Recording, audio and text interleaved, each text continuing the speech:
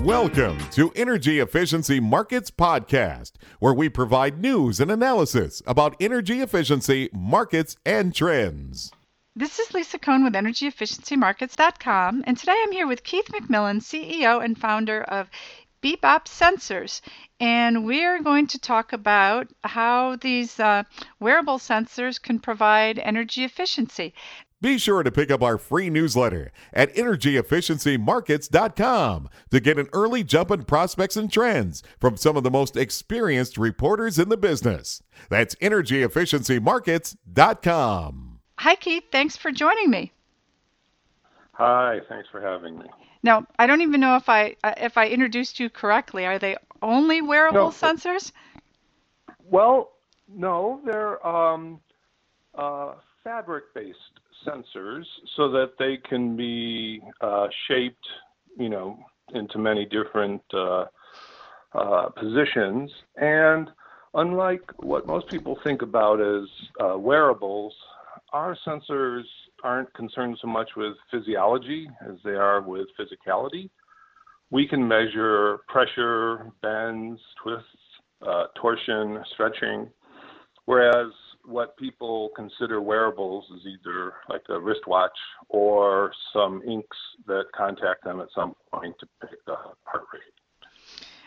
So our fabrics do something. And so in energy, tell me how they're applied. Well, there are applications where we have a fair bit of mechanical activity that we can harvest useful energy from. We have a sensor that goes into a tire, and as the tire rolls, it deforms rather nicely, and we measure the cross-section of the tire as it changes with cornering or acceleration, deceleration, or what kind of road you're on.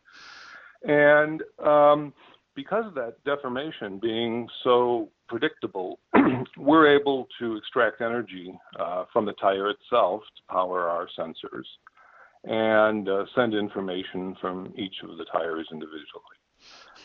Another good example No, is... wait a minute. So wait a minute. You extract energy to power the sensors, but the energy doesn't go anyplace else? Well, it gets radiated as a transmission, an RF transmission. So the sensors are, they're inside the tire. So to get the signals out, it uses a radio solution. And that's to send information. So this would be used for what types of applications? Well, again, knowing the cross-section of the tire, like if you were to slice it like you would a donut, how that cross-section deforms in different activities can give a lot of information to the car's safety and performance systems. If you have an adaptive suspension system, knowing that the tire is being bent a certain way could allow you to change the camber or some other component of that suspension to take advantage of that, the tire changing in its shape. A safety issue would be like for anti-lock brakes. Presently, anti-lock brakes pulse at a fixed pulse rate, which is independent of what's happening to the tire. Right. So, what about an energy application in terms of an energy-saving application? Well, we use the energy to power the sensors. So, therefore, we don't have to put additional like batteries or anything else into the tires, which would be very inconvenient. Any other energy-saving applications that you would use this for? Well, that specific solution is appropriate for tires. We have other solutions that go into the insoles of shoes that does energy harvesting, and we can then design our insoles to operate at very low power and gather information over a period of time and maybe send a transmission every 10 seconds, let's say. And these can be used for predicting issues for health. There are very smart doctors out there who can predict you're going to have a stroke as much as 24 hours ahead of time just on how you're walking.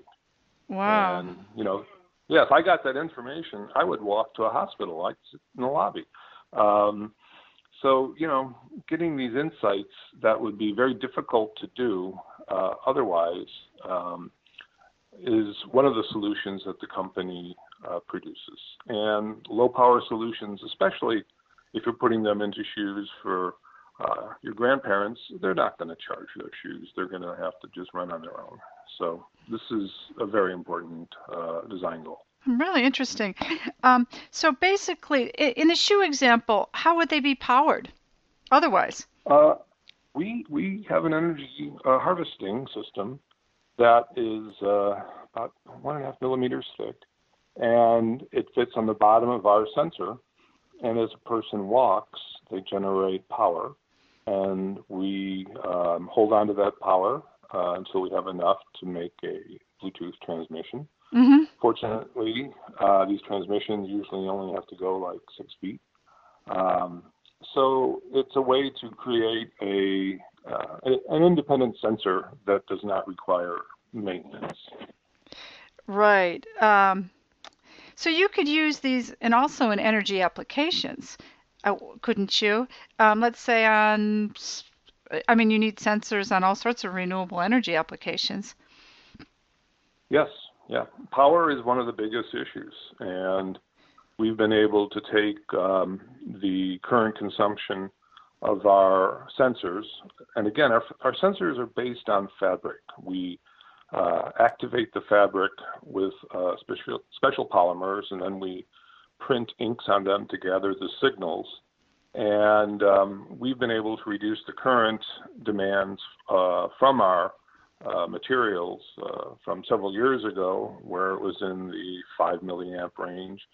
And now we're down to like 50 microamps. So we continue to reduce the demands of the sensors. So that allows them to work with other power systems or makes power management easier.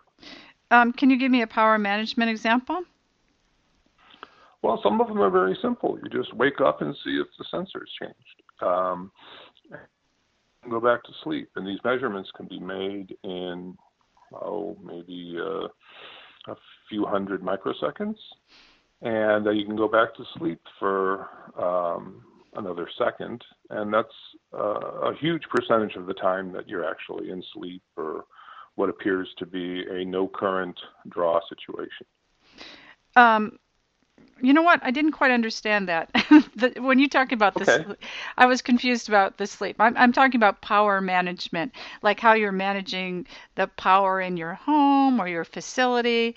That's what I was talking. We build sensors that go into everything from furniture to bicycles to medical equipment, and so we really. Our focus is primarily to have the sensors operate with as little intervention as necessary. Mm-hmm. And then, so that's our house, that's our universe where we focus on reducing power draw and energy harvesting so that we don't need batteries. Mm-hmm. Really fascinating. And so you've mentioned a whole lot of applications. How long has your company been around, and who's using it right now? I started making fabric sensors about 8 years ago, mostly for my first company, which does musical instruments. And we have millions of these smart sensors out there. About a year and a half ago, I spun out Bebop sensors to take care of applications that were not in the musical world. Mm-hmm. And we are working with some of the largest companies in certain verticals that you would recognize. We're not really allowed to say their names, but it's very exciting because there are companies in all these different areas that have very articulated, well-known needs, and our fabric sensors are appropriate. And then the next question is, how do we power them? Mm-hmm. Really interesting. So basically you're replacing batteries. When possible. Yes. In terms of the power application. So you actually are able to, under certain circumstances, like the tire example, you're able to harvest energy from the movement of the tires. Yes. And then send information using the energy harvested. Correct. Okay. Because I imagine. Go ahead. It's just easier that way than having to put a new battery in your tire every 2 years. So. Mm-hmm. Yeah, no, I understand that. It seems to me that, in the home, there's a lot of sensors that are involved in things like security or sensing temperatures in thermostats. And I'm just curious, have you gone in that direction at all? Well, those are all sensors that other people make. We specifically produce flexible fabric sensors, and those fill different applications. Let's say you have a massage chair and you want to know how the person is sitting, so you can inflate a bladder to even out his spine before you start doing some massage activity from this chair. Mm-hmm. So we have a piece of fabric that's 0.5 millimeter thick. They put it in underneath the leather or cloth covering, mm-hmm. and then about the contact and pressure points from the person sitting. Mm-hmm. So then that gets information that would otherwise be gathered. That doesn't use energy, and it creates information that masseuse can use. Well, or it's actually all automated.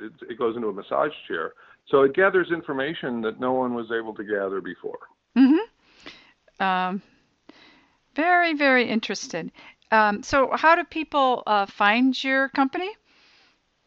Well, we have a website that has examples of some of the things that we build. And then also we have an outreach sales team who contact companies that produce items that would be possible beneficiaries from our technology. Oh, so I was just asking what your website is. Is it bebopsensors.com? That's it, bebopsensors.com. And there's, maybe 8 or 10 examples there of different types of sensors. And when you see them, you'll realize that there aren't other ways to do this. Right. I understand that. It fills a very specific niche. Yes. Really fascinating. Well, thank you so much for joining me. Really interesting. Thanks for having me. Okay. Bye-bye. Take care.